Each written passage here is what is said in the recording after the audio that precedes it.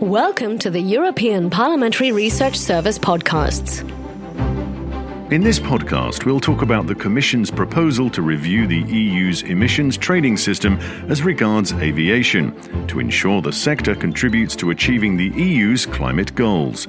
Stay with us.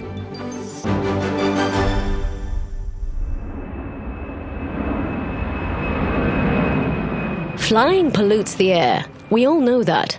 That's why the EU was the first economy to address the issue of aviation emissions.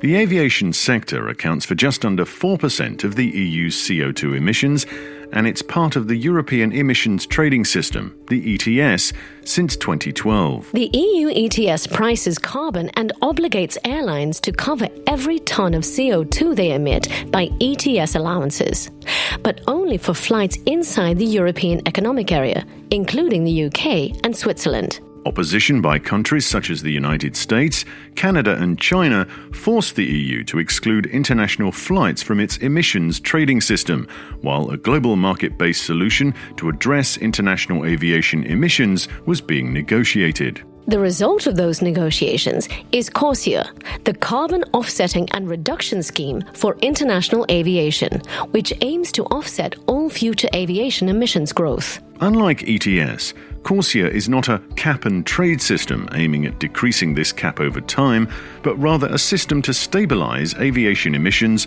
by offsetting emissions above a predefined baseline, agreed by the International Civil Aviation Organization, or ICAO. This baseline was first calculated using an average of 2019 and 2020 emissions from the sector.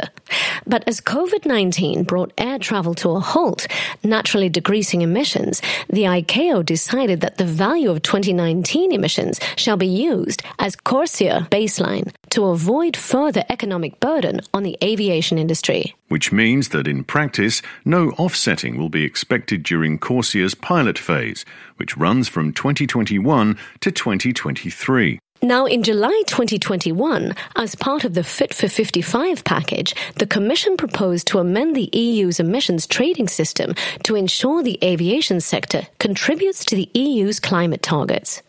So what's going to change? Here's Liselott Jensen from the European Parliamentary Research Service. The proposal seeks to ensure that the sector contributes to the EU's climate targets, mainly by transitioning away from free allowances for aviation, and at the same time reducing the available allowances by lowering the cap for aviation emissions every year.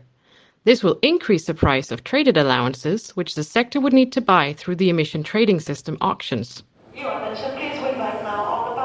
The proposal will also integrate CORSIA into the revised ETS and apply it to international flights departing from or arriving at an airport inside the European Economic Area. For domestic flights in the member states or flights within the EEA, the ETS would continue to apply. Now, how has the proposal been received by stakeholders? Stay with us. Well, truth is, the revision doesn't please anyone much.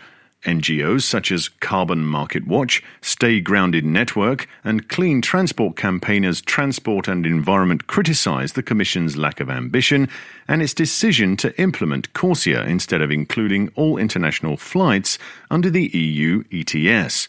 Joe Dardenne is Aviation Manager within Transport and Environment.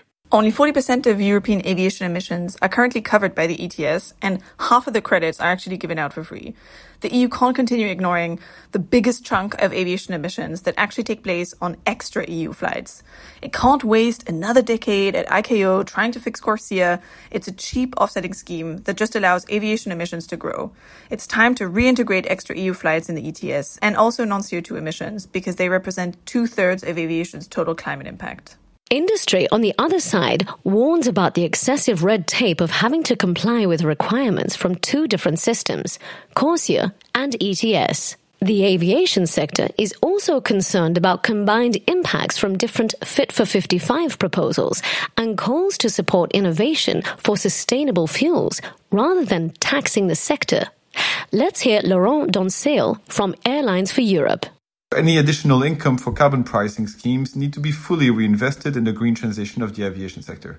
And this should not only include support for R&D, but must also include funding for the introduction of short-term decarbonization measures, such as sustainable aviation fuels. And then globally, all rules, threshold, and mechanism must be carbon leakage proofed and guarantee a level playing field both for cargo and for passenger flights.